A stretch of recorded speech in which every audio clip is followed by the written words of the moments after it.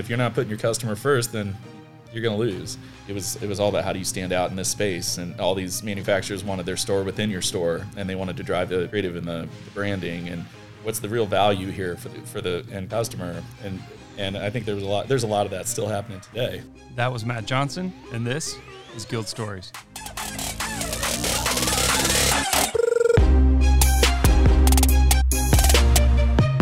Welcome to Guild Stories, the podcast where every person has a story, and it's the stories that connect us all. I am Justin Rickliffs, founder and CEO of Guild Content. We are so grateful you're here. This podcast is a place where we will explore the stories of hustlers, dreamers, and doers who are going for it by pursuing meaningful work and living life with purpose. Welcome to Guild Stories. Might be my first fellow lefty interview today. It's really good to have a lefty on the show. It's also really good to have Matt, more specifically, on the show. So we're with Matt Johnson, VP of Marketing at Community America, one of the biggest hearted and smartest dudes in the city, very creative thinker. And we're lucky and fortunate to get some of your time, my man. So welcome to the show. Thanks for having me, man. Love you, dude. Same. I love you too. That's a good start. So for those who may not know you or our story, so just to kind of give some quick context. So you and I met in my Chiefs days. You were running the marketing group at Community America, and we were in the process of, I was like the sales guy and you were the buyer, right? And so it's cool that we've developed a friendship that goes much broader than that specific kind of engagement or relationship. But for those listening, that's how Matt and I know each other initially. And man, that was like, 5 years ago, 4 years ago? It had to be 5 years ago. It was at Etc. over in Shawnee. That's right. That's right. Over a cup of coffee or three. Yeah. Yeah. Similar to what I've had today, which is like, yeah, let's go. Yeah, man. So for those Chiefs fans out there, Matt has a sweet gig that we'll talk about. But before we get to all that, help us just kind of understand context of you. Jump us into the deep end of your story, man. Give us a quick intro. Yeah. I don't know if it's a quick intro. I think I'm still. We got all the time in the world, bro. I think I'm still trying to figure out what do I want to be when I grow up. And same.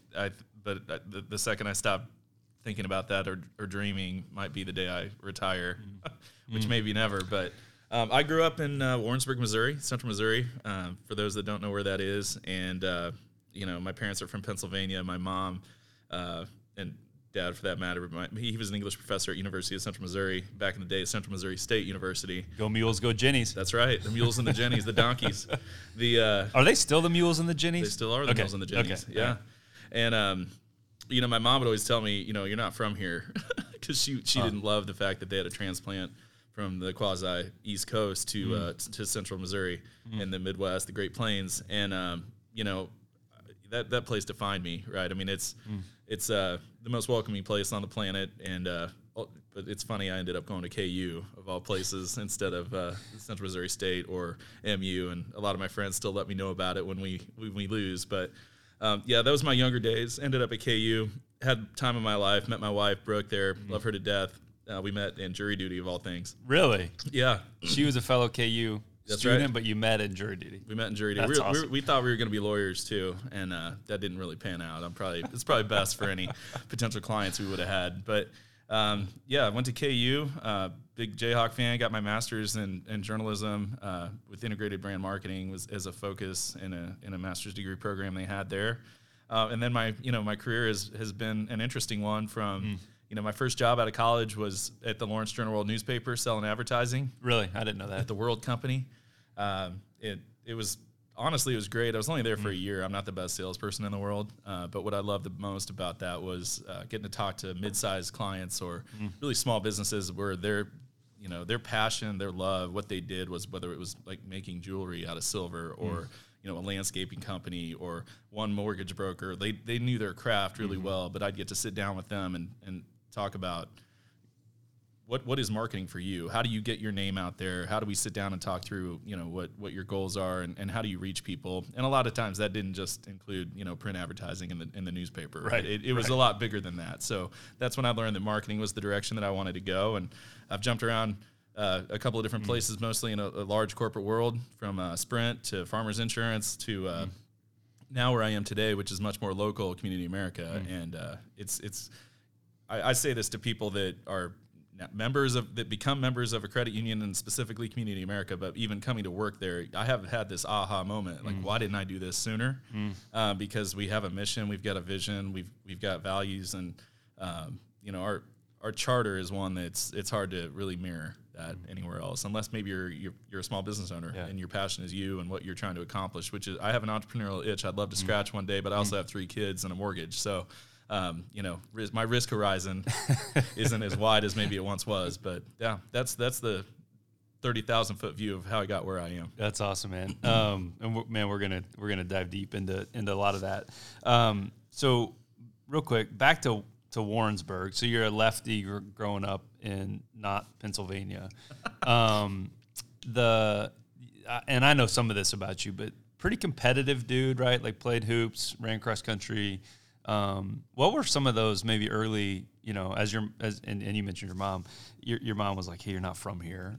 What are some of those moments that made you kind of, or at least shaped part of who you are today, and maybe some of that upbringing stuff? Yeah. And my mom would probably kill me if she heard me say that. And I don't know that she'll listen to this. I will say this. They ended up moving to Kansas City. They were always going to move back to the East Coast. And, when my dad retired, and they actually live on the South Plaza, and they've adopted the Midwest. The values here, you just hard to beat. You can't beat it. Yeah, it's impossible. So, and I think more and more people are going to realize this isn't flyover country. So I can't tell you how much we love it. But yeah, growing up, a lot of competitive. It was kind of not a small town. I think it's maybe viewed that way. It's small relative to the metropolitan area of Kansas City, where you've got these different school districts that have multiple schools in them, and it's metro-wide, and you play each other in sports. We were just talking about this before we hopped on here. We would hop on a bus and go an hour and a half to Columbia or up to the Kansas City area to play a basketball game or go to a cross-country meet. So that was actually a really great experience, but I would say it was a little bit big fish, small pond, but I had 200 some odd people in my graduating class, so we weren't a tiny school, so we got to play some really competitive teams, and basketball was my passion. I ran cross country. I couldn't stand it. I got sick before every race from anxiety. I remember, like legit sick? Legit sick. It was horrible. Like, I remember one meet. It was in Columbia, actually. There were like 200 some people lined up across the starting line. For anybody that doesn't know cross country, it's a grueling sport, dude. There was another guy. We'd pace each other. He was better than me, but he would. We would start out the first mile or so, and you have to sprint. Like you take off this probably 100-yard wide starting line, and then everybody filters down into this kind of single file thing, and you go through these hiking trails basically. And this one meet, we get about 50, 75 yards out, and some guy trips up a guy in front of him, and the guy in front of him just turns around and just clocks the guy right in the face. Shut up. Oh, no kidding. And this other guy and I were like, holy, what? And I think I ran the best race of my life because the adrenaline was flowing. Yeah. But that was, I don't know why, that vividly stands out to me. But, it was a competitive thing. That mainly got me in shape for basketball. I was a point guard. Love it, man. I love hoops to this day. It's fantastic. And then I was a triple jumper. I was all-state triple jumper. That's kind of a weird one. That's awesome. At high jump, I wasn't the best at high jump. I could get over 6 feet, maybe 6'2". But triple jump, that was kind of my jam. Jumping, I like jumping. Well, and you're a tall fella. I mean, so you're what, 6'2", 6'3"? Yeah, 6'2". So that's a tall point guard from Warrensburg, lefty. Yeah, point guard. Although I didn't shoot left. I'm actually ambidextrous. So really? Right, left, bat left, throw right, shoot right. You're an enigma, bro. Yeah, I don't know. My brain's all messed up. No, mine too. Dude, back to the cross-country thing. You nailed it, and this is just a real quick aside. Maybe cross-country and wrestling are the 2 biggest badass sports, and I didn't do either of those. We made fun of cross-country in high school. Yeah. It was like, the stupid cross-country kids.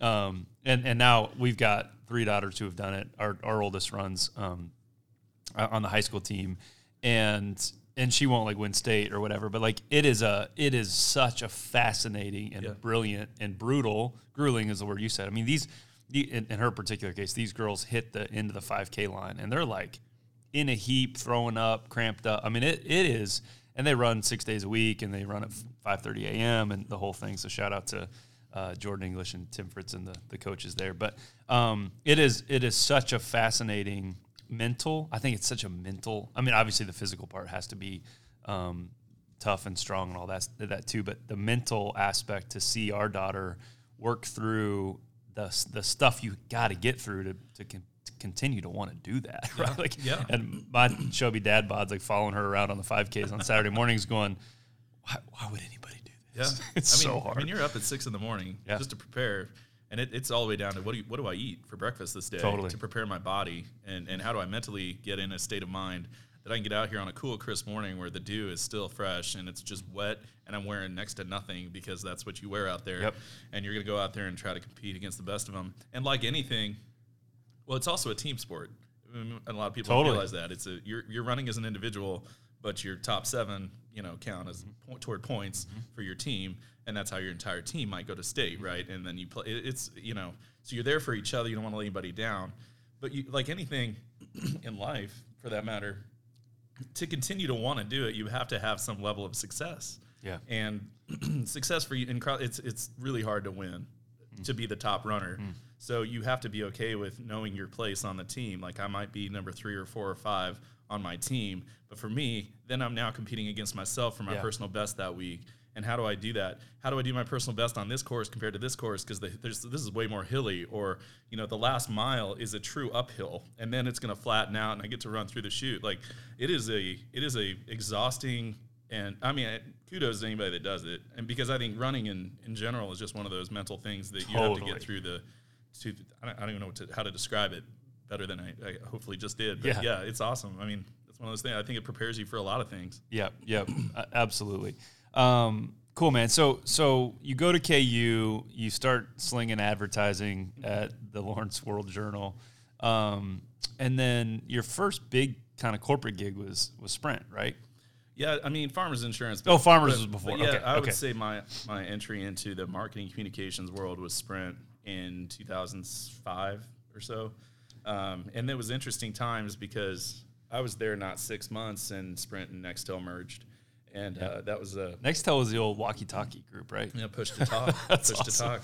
And honestly, I think, and Sprint was great to me. It's still great to us. My wife, it's now T-Mobile, obviously. And my wife's still there. She's been there like 21, 22 years now. Dang.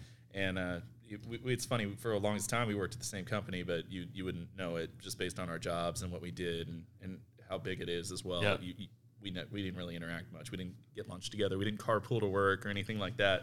But I would say it was so interesting. My primary job when I came on there the first time was to work on prepaid phone cards. And I'm not talking like cellular, old school international calling cards. Oh, yeah. And in domestic for that matter. And, I got laid off within that first year, and I would have laid me off based on the job. I mean, it wasn't like I was doing bad work. It was, this isn't sustainable. Yeah, that product isn't going to exist anymore. If we can't find a home for you right now, we're not going to. Yep. So I had a brief stint. I didn't mention this before, at Payless Shoes, headquartered in Topeka. Topeka, yeah, T-Town, baby. Let's go. T-Town, that's right. And I had that brutal commute every day. Oh. But honestly, man, that was an awesome time. I was there only a year and a half, and Sprint actually called me back. A couple folks on the team I had been on before, and I guess that was a testament to some work I had done. But I ended up there and loved the team I was on. I ended up in an even better job, and I have nothing but love for that place. I just hit a point where I had a lot of depth in a couple areas, but not breadth. And Community America offered me the opportunity to gain experience across the board in all facets of marketing, and it continues to do so. So that got me there. But that stint at Payless was fascinating. We brought on a CEO from Cole Haan. And, Payless, who was that? His name was Matt Rubel. Matt Rubel, yeah. No, I've got a Matt Rubel story, actually. Do you really? Yeah, randomly. Get out of here. Yeah, randomly. He was an interesting cat, and he did a lot of great things. I think he made us think differently about the entire category, and I don't think we got away from the core of who we were, which is, we would never say this outwardly. The value. Cheap knockoff shoes, right? I mean, that's what we were. Yeah. We had sharks for lawyers, because why have 3 stripes when you can have 4? You know what I mean? Like our champion shoes look like Adidas, but that's they weren't. Awesome. And but we had fashion brands, and we ended up signing on fashion designers from Fashion Week in New York that were making boutique style, like wedding dresses or whatever. And then we would say, hey, come create a line of shoes for us, and let's partner on this. We can grow your brand, you can help grow ours. And we became this house of brands. And that was a really cool stint. And I loved it. I just hated the commute. And like I said, Sprint called back, and I had that opportunity. And ultimately, I think that worked out, because Payless is having some challenging times. But Sprint was awesome. I mean, a lot of what I worked on there was retail support. There's gosh, I don't even know. I'll mess this number up. Somebody will correct it if they hear this. But I want to say we had around 4,000 total stores that we supported, from corporate-owned, so Sprint-owned stores to sort of the franchise world, or dealers is what we called them. And we supported all of that. And then supported meaning like all the in-store materials. Every bit and of signage or yep. promotions. I mean, if it was phone launches to data plans to whatever, every single message lived in a store. And then every manufacturer from Apple to Samsung to HTC to Motorola and so on, to the categories within each, whether it was tablets or phones or accessories. Watch or whatever, It was all in a small store. I mean, it wasn't like you're walking around at Walmart. You're walking around a tiny store. And it was exhausting, frankly. And we were always in such a saturated category now that and so competitive that it was all about how do you stand out in this space. And all these manufacturers wanted their store within your store, and they wanted to drive the creative and the branding, and you're trying to balance your brand with theirs, and what's the real value here for the end customer. And it's easy to lose sight of that. If you're not putting your customer first, then you're going to lose. And I think there's a lot of that still happening today. But especially in a store experience, it was just fascinating work. And we had everything from the NBA to NFL sponsorships that we would try to bring to life. And here in Kansas City, we had, and I guess it's still there, the flagship store, which is down in the Power and Light district. We had to do that was a much larger footprint, so we could do some really cool things down there during the week of the Big 12 tournament and try to leverage the NBA sponsorship and bring that stuff to life with some experiential stuff. So those are the fun things. But yeah, I mean, it opened up a whole world of possibilities and things I'll take with me for the rest of my career. Yeah, absolutely. I'm curious, and you're much more than this, but you're a creative producer, right? Like you are an architect of bringing a creative vision to like final manifestation. You're really, really damn good at that, and you know that. You wouldn't say that. But I'm curious, like, I know some of the later versions of your work, which we'll get to, but Sprint had to have taught you a lot about the design process, the agency work, the project management. I mean, I think for folks outside of the industry, you walk into a T-Mobile store now or a Verizon store or a Apple store, anywhere, and it's so subconscious and subtle, but those messages are like, so deliberately and carefully produced, and it's not just like, oh, let's put up a sign next week. Yeah, like help me understand some of that complexity that is creative production. Yeah, that's you just brought a lot of memories back. The creative process is awesome, and I'm not a designer by trade. I don't know graphic design, but I know branding, I know brand strategy, and then I've been a part of a lot of productions, from photo shoots to TV shoots to you name it. And I'll tell you a story here in a second about one that what truly goes into it. If you ask 10 people to define marketing, you might get 10 answers, because marketing can be everything from product, it can be creative, it can be research and insights, it can be you name. There's so many different facets to marketing. It can be social media. Oh, it's all about social. And yes, that's a tactic that supports an overall marketing strategy, but there's marketing communications, and then there's profit and loss and trying to develop a product and a brand. And now I get to be a part of a lot more of that, but all of this information is coming your way. And I always look at marketing as a castle under siege, and that's probably a grim way to look at it. But what I mean by that, and I learned this from a mentor and old boss of mine, Mark Rexroth, props.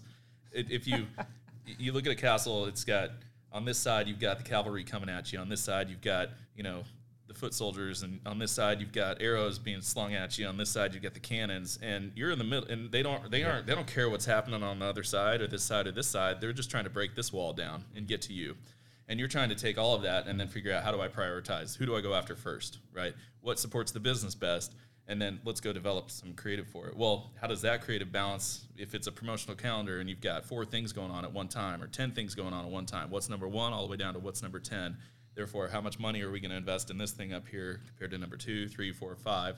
And then let's analyze, rinse and repeat, or figure out what's not working. And at some point, you have to tell somebody in a kind way, no, your thing isn't going to make it into the mix right now. Let's plan for that for a different quarter. And their thing to them is the most important. Number 1, right? Number 1. Absolutely. They don't believe you. Yeah.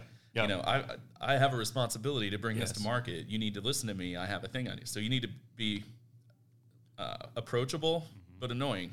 Yeah, and be able to tell people no, but not no. You tell them yes, but just not right now. And that's probably the hardest job. Then you go into the creative development. It's like, okay, then now what's our message? How do we tell our story without diluting any one thing? And that could be, an instance of some time at Payless. I'd sit in a room every Monday with all the merchandise buyers for women's boots, sandals, flats, whatever, you name it, accessories. And if it didn't snow in New York in December and boots were taking a hit, we had to turn on a BOGO, a promotional message, buy one, get one, because we got to move them off the shelves because we got to get through it. Or if it rained all week in Miami and sandals are just not doing so hot, we got to figure out how Florida gets support. And so that might drive your very specific message and story, and that's just going to end up on printed signs that are going in the front windows of your store. To maybe you kind of broaden out your strategy and look at it at a more higher level, and it's a campaign where you're providing air cover that all these things can live underneath it, and that's really your brand story, and that has a little different objective. It's really more trying to drive that top of funnel, and so a lot of time is spent on all that. But the creative development process, is really driven by a brief and somebody who owns that strategy and that go-to-market plan, and how you then go tell the story becomes a fun idea. So.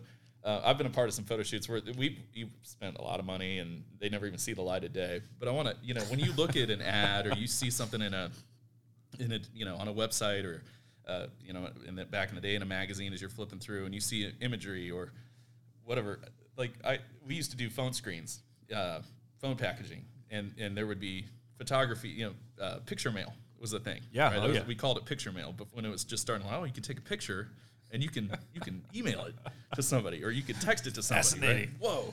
And so a lot of imagery would end up on these phone screens and just a different, and then you're trying to figure out, okay, we're going to show somebody golfing, so we're going to go do this location shoot. There was one shoot once we wanted a guy surfing. And you'd think, okay, how are we going to get that? And believe it or not, we did it in a studio. We had a guy we brought in, he was a surfer.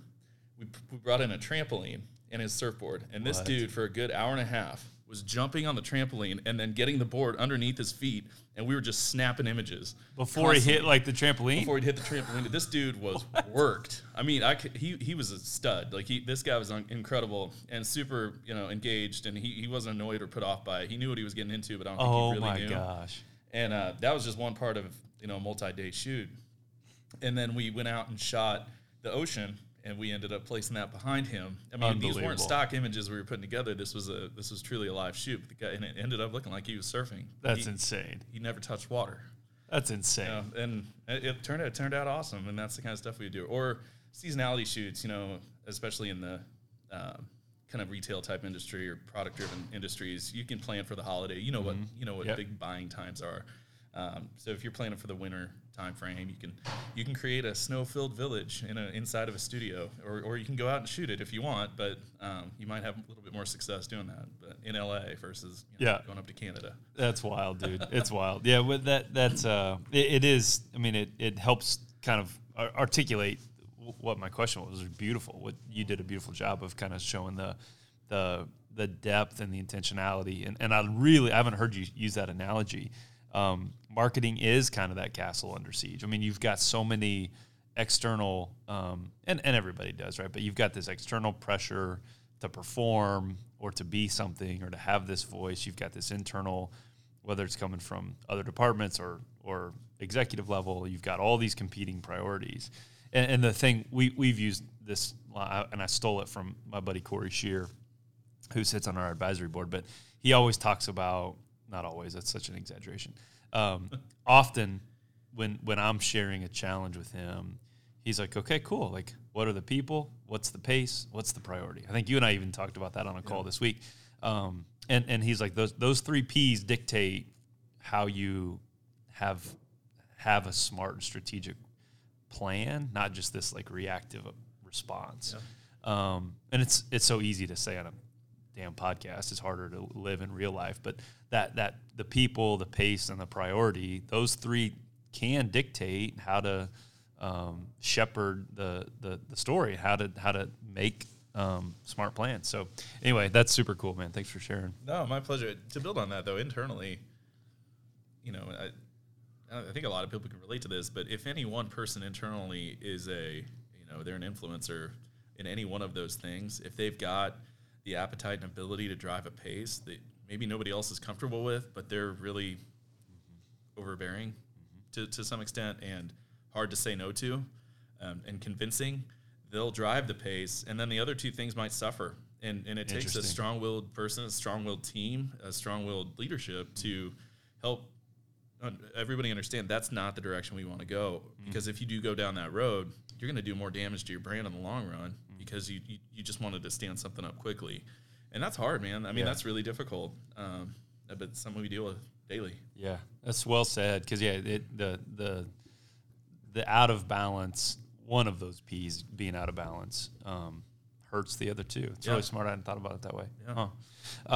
So you leave Sprint, you're slinging NBA signs on windows and doing cool stuff, and you land, in your current role, and that's where I kind of picked up your story, right? But the job you have today is super cool. I think I know, of course, it comes with other things that are hard and challenging and all that. But the people who probably follow you on LinkedIn and know about you in the community and have heard you talk are most likely going like, dude, that guy's got a sweet gig. Yeah. Tell us a little bit more about your specific job and kind of the role you're in and the ways that you've, even, these last 4 or 5 years, the things that you've been able to be a part of and kind of direct and shape. Yeah, my pleasure. I will lead with this, though. There's a reason we get paid to go to work. That's right. Okay, it isn't, and the beauty of marketing and branding is you get to tell the story, but, people don't get to see everything that went into it. Yep. And that's, and hard. that's the beauty of social media, too. You get to show the good parts. Yep. And so that's right. It's like marriage. You have to work at marriage. Marriage is a marriage. It's not a movie scene. You know what I'm saying? And so that's been my career to date. But it's brought me to Community America. And I say that not because there's anything wrong at Community America, but I want to make sure that, yes, I can take credit for a lot of things. I've got a team of people that is absolutely incredible. And I've got an agency and have had multiple agencies over the years that I've been here that have been instrumental in bringing this brand to life. I've got leadership that gives a long leash to me, but also puts me in my place when I need it. Shout out to Lisa Ginner. Like she is maybe the most visionary person I've ever gotten the chance to at least work closely with. Yeah. And, sometimes I can maybe even get caught up in the creative and she'll be like, hey, look, where's our brand in this? Or maybe we missed the mark on this thing. And it's like, you know what? You're right. I got to go back to work now. Let me stress out for a minute. But then, it just makes the work better because our ultimate goal is to lift our brand. And because she has that vision and the organization is structured the way we are, we're a credit union, Community America, credit union. We're not a bank, although we can use bank as a verb in our copy, right? We can say you can bank with us, or banking with Community America is the most amazing thing you could ever do. We are. While I say that we're not a bank, we have all the same products and services you could possibly imagine that a bank has. And then we're a not-for-profit, so we aren't beholden to shareholders or anything like that. So therefore, we have the luxury of long-term vision and long-term thinking. So when I came on board in 2014, one of probably the primary thing that attracted me was the fact that I'd worked for publicly traded companies my whole career, and we were worried about, like I said, that Monday meeting at Payless. What's happening week to week. There's a 7-year plan. Community America had kicked off in 2013. We're at the end of it. It ends this year, and then we're already talking about the next plan. And it's we've had this big, hairy, audacious goal, and we actually hit it. If you can believe it, those aren't usually meant to be hit, and because we have that, we can shift and move inside of that 7-year time period to make things work and come to life. And like I said, I was missing some breath in a bunch of areas. So when I came on, I was really looking for a place that had great values, great story to tell, maybe a little bit misunderstood, and credit unions are exactly that. Absolutely. People don't know what it means to belong to a credit union. To join sounds like effort, and so I get to tell that story. Like 30% of all people, this is research, this is real, 30% of all people won't even consider a credit union, just period, out of the gate. Don't even talk to me about it. Like I hear about just noise. I don't want anything to do with it. 30%. 30%. So you're already fighting an uphill battle. Now you got to figure out the last 70%. And in Kansas City, a less known fact in the banking world, or in the world, not just banking, is that Kansas City is the most saturated banking market in the country. Literally every corner. Literally every corner. Yeah. It's incredible. So I tell this one, like, my brother. And if you work in bank operations, you're a VP. I know everybody's got a VP title. It's hilarious. It is so funny. Somebody said that. Oh man. Like, oh, are you a VP? Like that's. Anyway, yeah, like my brother went to Florida State, and we drove him down to school. I remember this in 93, and we hoof it down from Central Missouri all the way down. We go through Mobile, Alabama. No knock on Mobile, Alabama, but we're going through it, and there's a pawn shop on every corner of every intersection. That's Banks here. Yeah, that's right. No kidding. That's right. right. It's unbelievable. And there's one even behind the one on the corner. So there were maybe 5, you know. Right. And then there's a car wash. But so it's not a tangible product. People don't love banks. The bar is so low in banking. People put up with fees. They don't care. They're just like, oh, it's convenient. It's too hard to switch. I'm not going to do it. And yet, so our challenge is to be known as much for what a bank has, and that your money is safe with us. There's really no reason you shouldn't come bring your financial picture here and your financial life. But then it's getting people to understand all the unique differences and why we're better. We're not for profit. We pay out a profit payout. So I get to tell all these great stories, right? From driving acquisition to, okay, once you're a member, then retention becomes a little bit easier just because we have so many great things for you to stay.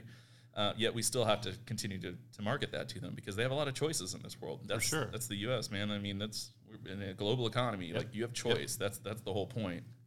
And so the journey's been a good one. And so everything we've done has been to drive awareness that we exist, because you're not going to go buy a car because the auto loan rate was low. You're going to buy a car because you need a car, and then you need to figure out, okay, who's got the loan for me?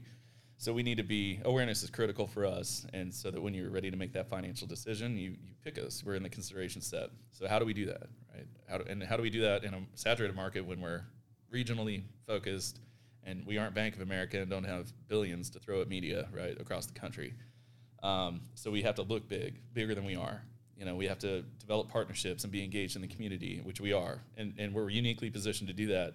A lot of community banks might try to do that, or even regional ones as well, but not to the level that we can, because they're really looking at that bottom line. And not that we aren't, but we're thinking bigger than that because we're relationship driven. So we've got we sponsor everything and we support everything you can possibly think of philanthropically that makes the most sense, right? We can't do everything for everybody, and trust me, they ask. So we're pretty strategic about where we try to partner and make an impact ultimately. Yeah. And it's unfortunate we can't say yes to everything. So we're constantly evaluating. But then we had an opportunity when I met you, and I think it started with a cold call to Kevin. Kevin Lawson, and I think it started out as something small, right? It was like, hey, consider partnering with the Chiefs. Like, what would that look like? What would that look like? And I think it took us a good year to develop a program and not just in a relationship, a partnership that made sense for us and made sense for the Chiefs. Back in 2016, we kicked that off. 2017, we became the official banking partner. In 2018-19, we became the exclusive banking partner, and then also official mortgage lender, official wealth management partner. In 2018, we signed on Patrick Mahomes, but right after Alex Smith was released. Who's Patrick Mahomes? Yeah. Is he a golf? He's the surf guy you're talking about? Yeah. Oh, got it. Yeah. Yeah, that was not a bad move. Not a bad move. I mean, and I can't tell you, man, the timing has been incredible. And then the storytelling that we get to do as a result of this. And then also there are byproducts of that have really catapulted us. Like, for example, and I don't know, we've got to develop some great creative. We've got to tell our story through, and that's a challenge too, creatively. Oh, You've got not just the Chiefs and trying to make sure your brand doesn't get lost in that, but we're leveraging that equity, people's affinity for the Chiefs to build, our brand as well. And then at some point it has to be, okay, the Chiefs, we are not defined by the Chiefs. Yep. They're helping to define us. Yep. But we have a presence too. So as the pendulum kind of swings, it's like, okay, at some point, I don't know that we don't need the Chiefs, but I think we have to evaluate that, right? Yeah. But Patrick was also brought in for that same reason. We got him at the right time. And then it's been this soaring story ever since. And I think it's catapulted our awareness by like 15% from when it started. And that's how we measure it, is unaided awareness. And but it's also the byproducts have been, okay, gosh, I want to work there, right? So like, for sure, recruiting and attracting and retaining talent, the best talent in from data scientists to marketing people to salespeople to frontline, whatever you name it. I mean, operations. Like, we've attracted top leadership. I mean, we are bringing in the best of the best, the cream of the crop, as a result of our presence in this community, and the impact that we're able to make and the story that we're able to tell. People want to be a part of it, and it's working. Dude, it's so awesome. There's so many trails I want to go down on that, because I think like you said, the front porch, so to speak, the social media view of everyone who knows Community America would probably naturally associate the Mahomes piece or the Chiefs Association or something. But the way you just told that story is so beautiful because it's like, yes, sure, true, right? Not untrue. But it started with this like different vision, this different way of doing your verb, doing banking, and being committed to kind of this fabric of something deeper than a social media post. Like you started, and I've used this stupid analogy so many times. My team is probably sick of me saying it. But the story started at the headwaters of the river. It didn't start at the tactic level of social media and like, oh, let's get a Chiefs thing because that's what we need to do. It started way upstream where, excuse me, it started way upstream with a vision and with a plan, with a 7-year. Who makes 7-year plans? I literally had a guy we were interviewing for a job ask me what the 5-year plan was, and I was like, bro, I don't effing know.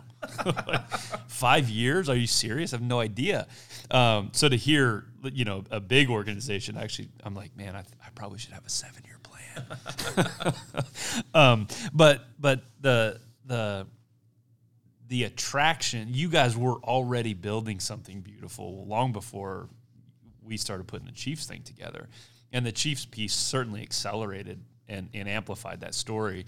But as you're talking about that, I'm just struck by like, no, it actually, like the Chiefs weren't some, piggyback ride you got to carry into like success. The piece was already forming, and that maybe added a little bit of fuel to the campfire, so to speak. That's the beauty of the 7-year plan is there was a 100-page document that had that plan in it, but the Chiefs weren't in there. Right? That thing was written in 2012, 2013.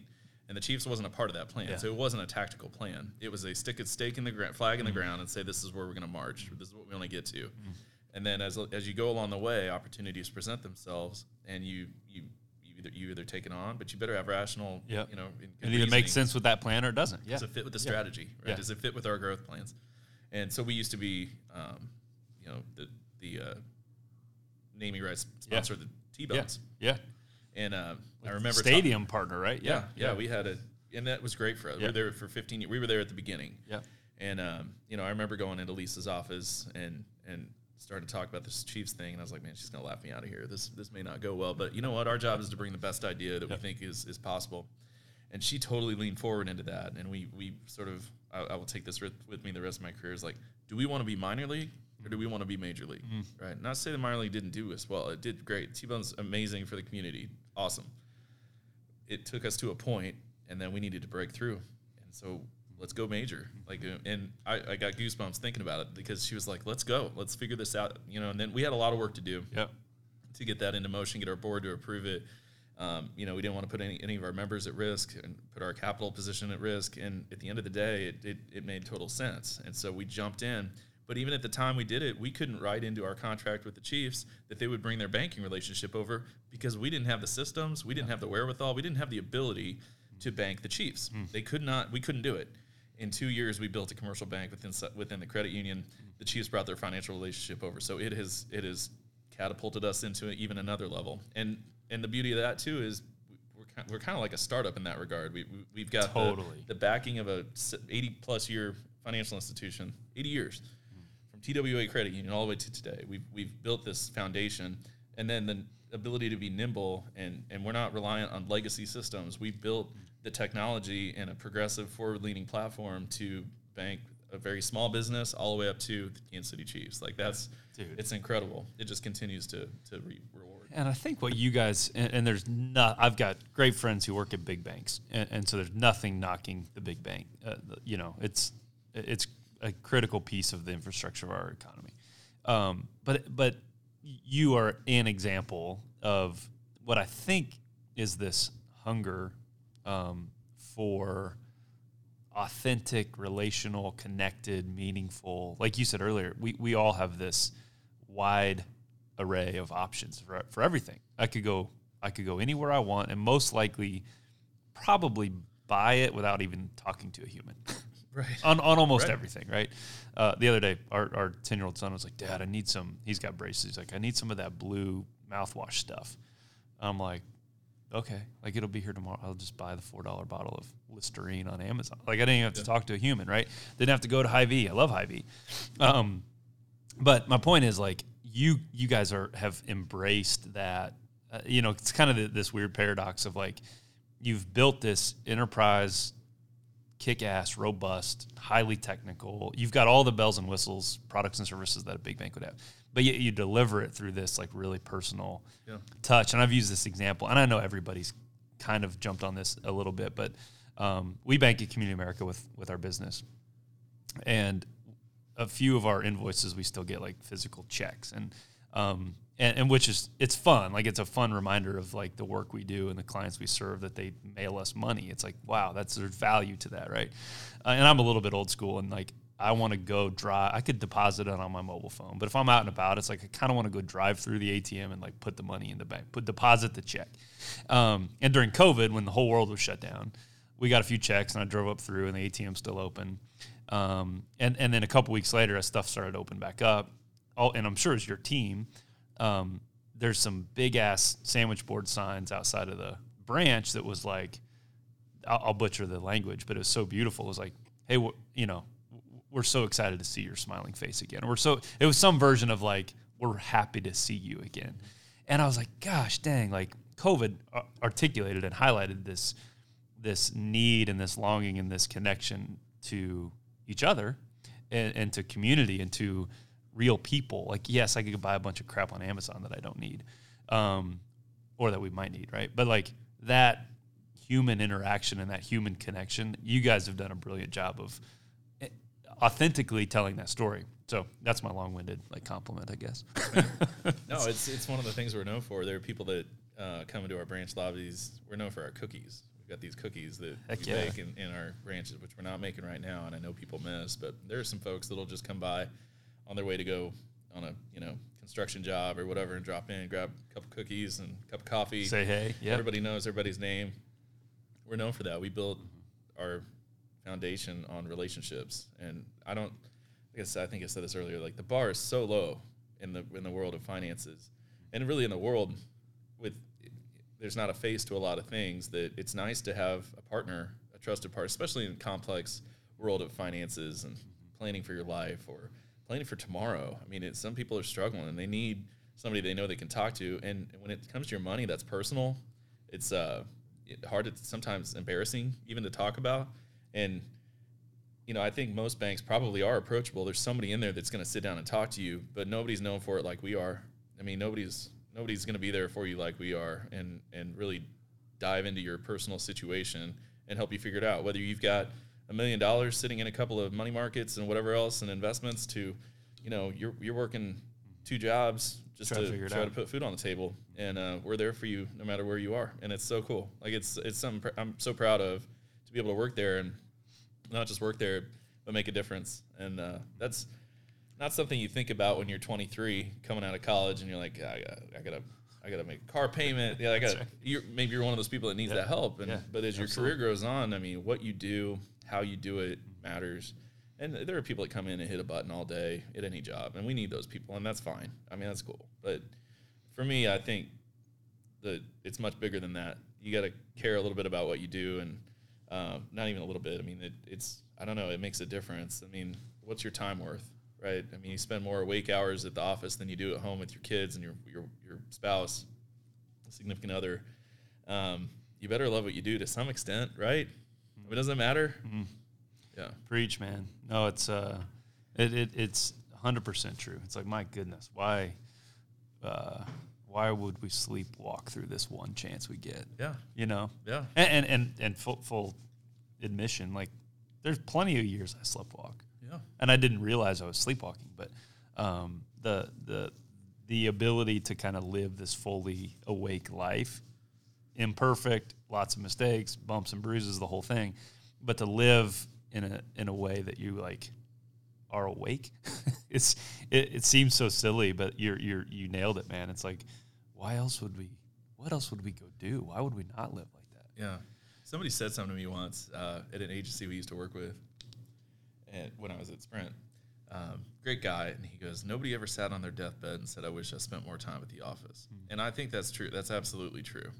However, right, and I've had time to digest that and maybe unpack that comment, because it was easily 10 years ago that he said it, where I'm like, but I have to go to the office, man. Like, I'm not independently wealthy, and so if I'm going to be there, I mean, maybe I can at least look back and say, man, that time I spent at the office was worth it.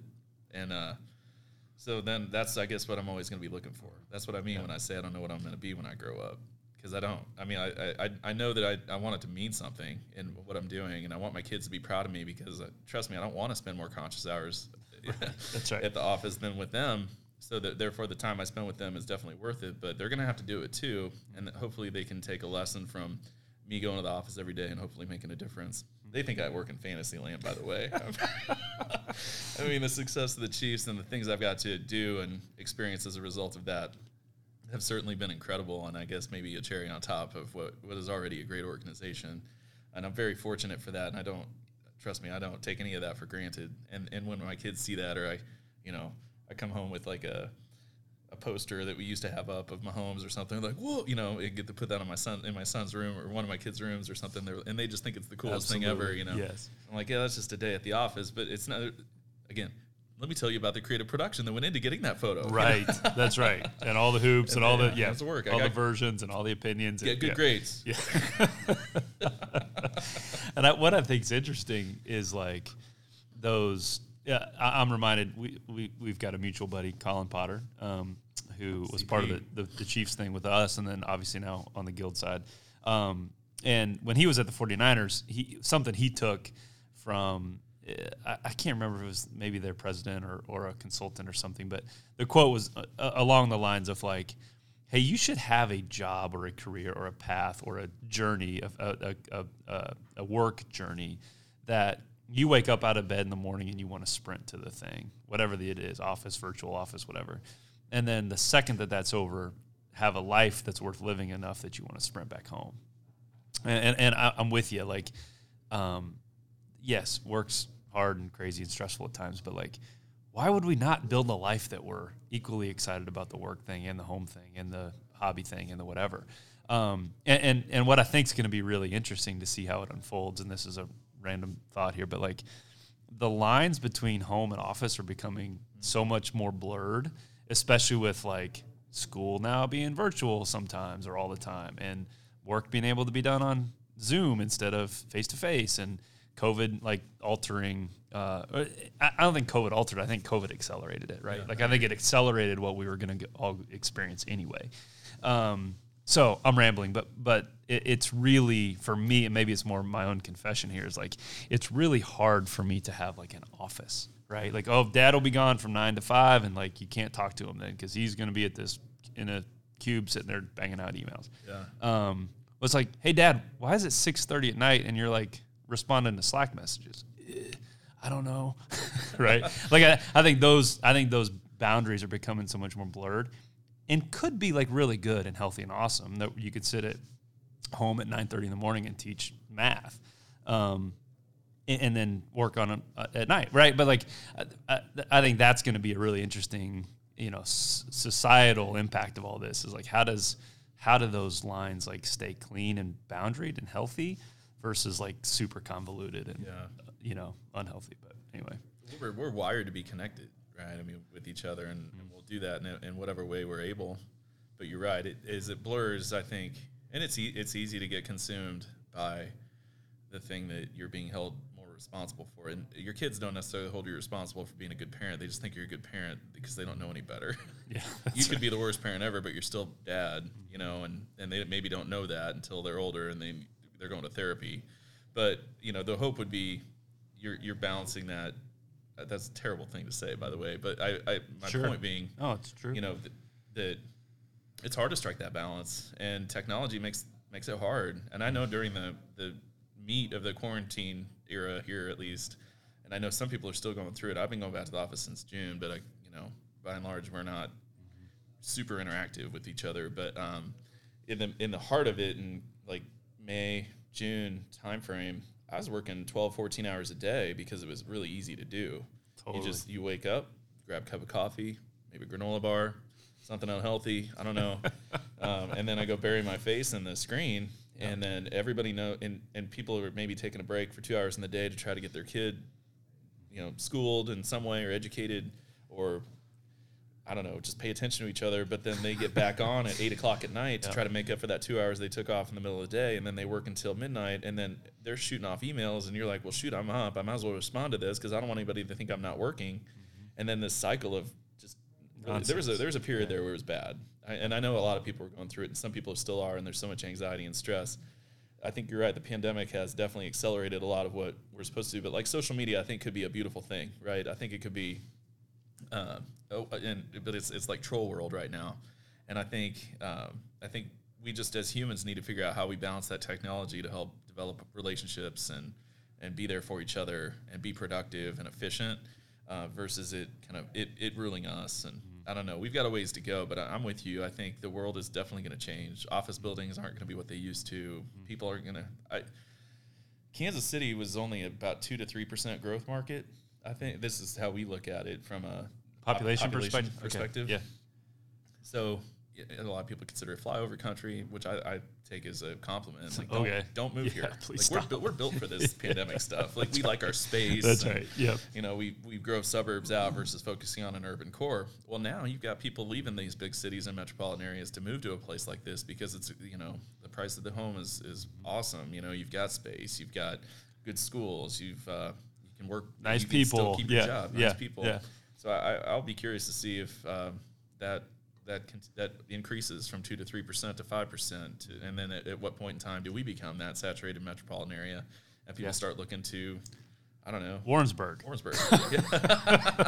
Boom. That's right. Gosh dang, man, I love how you I think that's such a meaningful conversation of like how do we navigate the always on, always accessible, always addicted at times, like kind of consumption of, oh man, if he's emailing me at 11, I got to email him back. Or if she slacks me at 5:30 a.m., like my ass better get out of bed early, right? Like this, just crazy. It's crazy making. It could be. It absolutely can be. Yeah. But I think you're approaching that in such a helpful and healthy way. Before we wrap, because I could do this all day. You're a fellow lefty, bro. What is what's the 7-year Matt Johnson plan? Oh, man. Is that a fair question? Yeah, let me think. What am I, 7 years? When you grow up? I'm going to be 50 in 7 years. Well, that sucks. Yeah. 7 years and 2 weeks, actually. Let me think. We have the same birthday, right? October 19th? 18th. You're the 18th, I'm the 19th, yeah. So happy birthday, homie. Happy birthday. Yeah. Like I said, I like you in your answer to whoever it was that was like, hey, what's your 5-year plan for Gil?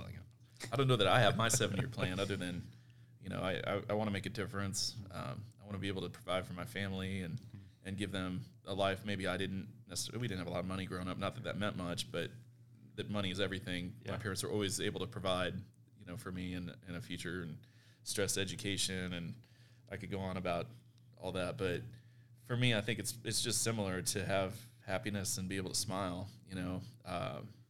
My number one relationship in my life is my wife. I probably haven't talked about her enough right now. Brooke, she's everything to me. We have 3 beautiful children. So that's my 7-year plan, is to make sure that they're all happy and that I'm paying attention to them. Work is, hopefully able to provide all that. And I want to love what I do. And I'm passionate about marketing. And I think that there's so much psychology to it and behind the reasons we make decisions. And I'll continue to pursue that as much as I can. But it doesn't mean shit if I don't have my life with my family in order. Amen. So my 7-year plan is, and they'll be starting to go to college. So honestly, my 7-year plan is to build up a college through Community America. How about that? Wealth management by or, community. Or figure out what college even means for them. But help steer them down a path and give them the confidence that they need to go make a difference in their lives. Yeah. Yeah. Your Brooke and my Brooke are both incredible women who deserve to be paid attention to for the next 7 years. And well said, man. Like, it's such a beautiful answer. We as I'm asking you that question in my mind, I'm going, oh damn. Like, we have an almost 17-year-old who's a junior in high school, and so she's 16 now. But in her in the next 7 years for our story, it's like, she's out of college. like, or whatever, version of the next thing for her is, she's talking about like a gap year, which is interesting. I'm like, what does that mean, bro? Like, what does a gap year mean? She's like, no, I'm going to move to Florida and like wait tables and work hard and save a bunch of money and try to figure out what I'm going to do. And I'm like, okay, cool. But like, man, college is shifting and all sorts of stuff's going on. We could go. I want to talk more later on a different show about the psychology of marketing, because I think that's a fascinating conversation. But dude, I affirm, like, your answer is beautiful, and I do think it's one that, like, that is where the meaningful stuff is. Yes, the work is fun and cool, and you have a great job, I have a great job. Like, we're lucky to get to do what we do, the proverbial 9 to 5. But that, like, 7-year horizon for you, the way you answer that is super encouraging for me. All right, man. So let's shift into this final 5 here, if you don't mind. Yeah, let's go. And you're probably not super prepared. I'm not for at it, all. because I'm going to hit you right between the eyes on it. Kind of like that dude in the cross country course. Turn around. He blasted this guy. It was memorable. It's wild, man. All right, number 1. What's the last book that you read or listened to? So the last book I read, I did listen to, which is the first book I've ever listened to all the way through. Audible? Yeah. Okay. Yeah, it's and brilliant. It's a game changer. Vince Flynn, American Assassin, and there's a series of those books, but Brooke had recommended it because I like the John Grishams of the world. Oh, yeah. Dan Brown, and but my favorite author, the last book I read was Kurt Vonnegut, The Sirens of Titan. I'm a big Kurt Vonnegut fan. I still haven't read all of his books, but that would be more literature, sort of, Yep. whatever you want to call it. But American Assassin was a good one. Nice. Really good. Nice. Yeah. On like a random Saturday morning, what's your go-to T-shirt? Oh, it's probably a Community America T-shirt. Yeah. Because I'm not even kidding you, man. I probably have 50. It's a thing. It's funny. It's in a recruiting video we did, but I think people have drawers just for their Community America T-shirts. So awesome. There's a red one that says "We KC" on it. Community America logo is beneath it, and I think for some reason I have like 3 or 4 of them. It's awesome. So it's definitely a go-to. I'm in the I'm in a similar boat. We've got a lot of guild swag kind of building, and it's like yes is the short answer. I need my whole drawer. My Brooke is like, dude, you got so many damn T-shirts. Can you get rid of these?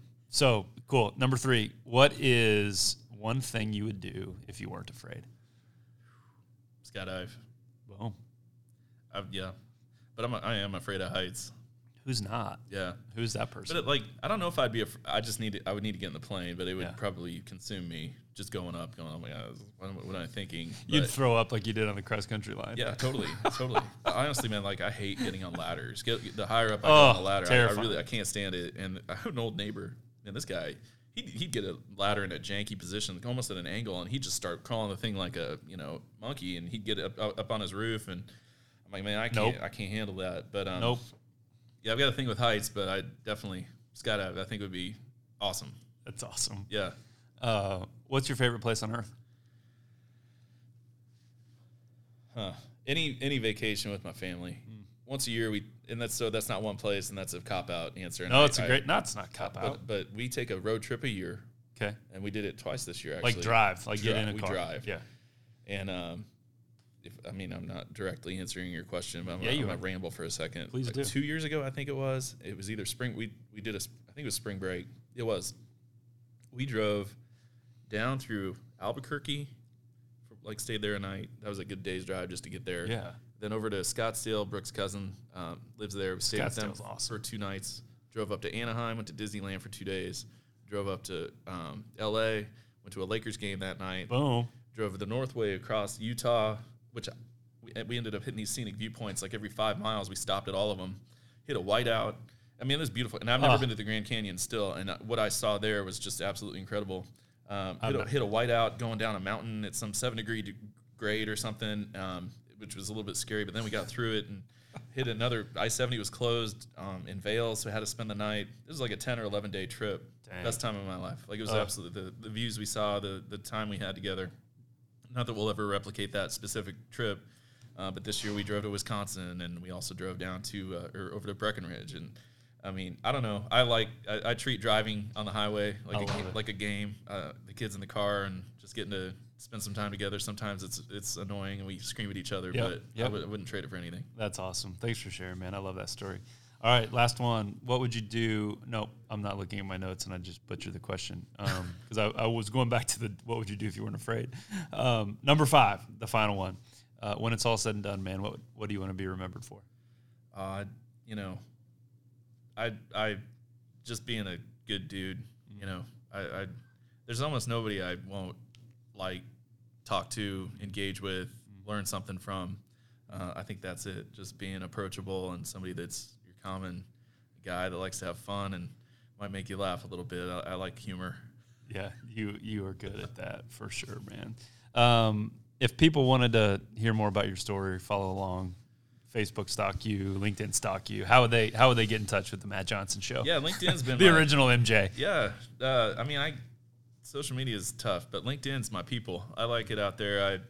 I'm not as engaging on there as I like to be. It's a goal of mine to be a little bit more sharing content. I have my moments, but that's probably where you'd find me. Facebook, I get on there more to share pictures of my family and stuff like that. And Instagram, I try to do the same, but not really that much as maybe I could. But yeah, LinkedIn for sure. Yeah, it's awesome. Yeah, Matt, I'm really grateful, man. Not only for your time here today, but like the ways that you share your story, the ways that you connect to us, the way that you were kind enough to kind of share some of the stuff, the pieces that you're wrestling through, and the way we're all working through, man. And we'll be cheering for you for these next 7 years, dude. Thanks, man. I'll be cheering right back. I'm a huge fan of yours, man. Seriously, like you're a great example of somebody who I met through a corporate kind of relationship, but we've developed something better than that. Yeah, and transcends that stuff. I'm jealous, frankly, of what you've taken on in your life and building up Guild, but you're doing it the right way. And I think you build relationships, and you're great at that. So I appreciate you having me on, dude. I do this anytime, and we're doing it again. We're talking psychology and other stuff next time. So I like it. Let's do it. I like it, man. Thanks, my man. All right. Go Chiefs. Go Matt. Go Warrensburg. See ya. As always, thank you for listening. Your attention is super valuable, so thank you for giving it to us. If you're a fan of the show, please go rate and review us wherever you're listening to this. I would really appreciate it. Until next time, when we get to share another great conversation with you, have a great week and let your life tell a meaningful story.